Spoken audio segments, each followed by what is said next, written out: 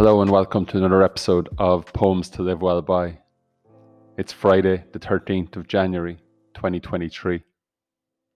Today's poem is In Broken Images by Robert Graves.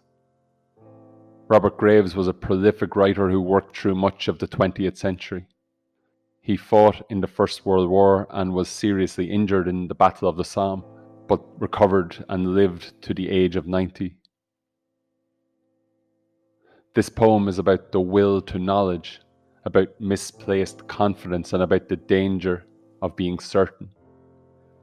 It calls to mind, for me anyway, an idea that seems to have been popularized by a Stanford professor called Paul Sappho, who encourages us to have strong opinions weakly held. As Sappho says, we should allow our intuition to guide you to a conclusion, no matter how imperfect. We should then engage in creative doubt, seek information that doesn't fit, or indicators that are pointing in an entirely different direction. In short, it seems to be best to embrace uncertainty. In Broken Images by Robert Graves. He is quick, thinking in clear images. I am slow, thinking in broken images. He becomes dull, trusting to his clear images. I become sharp, mistrusting my broken images. Trusting his images, he assumes their relevance. Mistrusting my images, I question their relevance.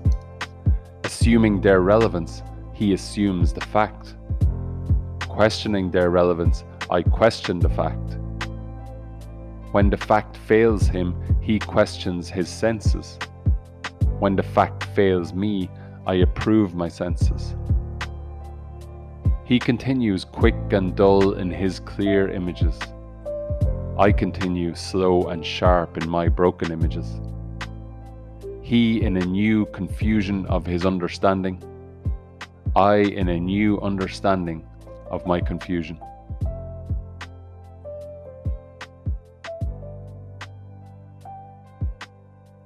Thank you for listening to this episode. If you enjoy Poems to Live Well By, please leave the show a rating on Apple, Spotify, or Google Podcasts so other people can find it too.